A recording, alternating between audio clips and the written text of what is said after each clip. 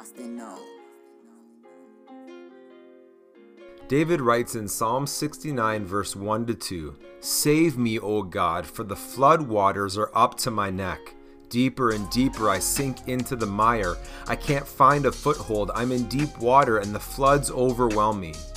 Gentlemen, when it comes to water, especially in the hot summer, we often think about a refreshing cold glass of it to quench our thirst after cutting the grass, or a beautiful lake to jump into while at the beach with your family, or a nice cold shower after a long, hard day on the job.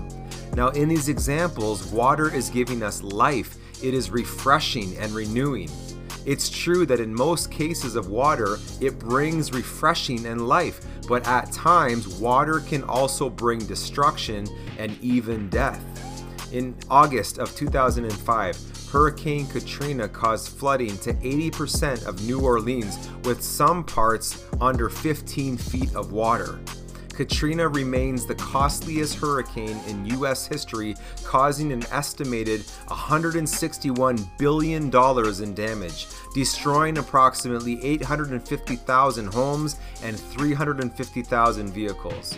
Now, sadly, approximately 1,800 people lost their lives in the storm. Now, gentlemen, if we are honest, sometimes in life we can feel so overwhelmed. We can feel like we cannot find a foothold. We can feel like we are neck deep in water with no way of escaping.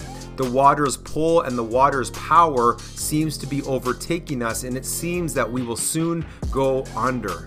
But listen to how David ends this psalm in verse 13.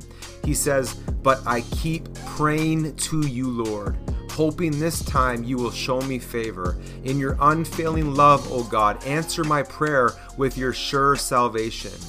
David kept praying to God, even though he was afraid, even though he was in a very bad place, even though the water was neck high, he still had his voice. His mouth was still free to pray, to cry out to God.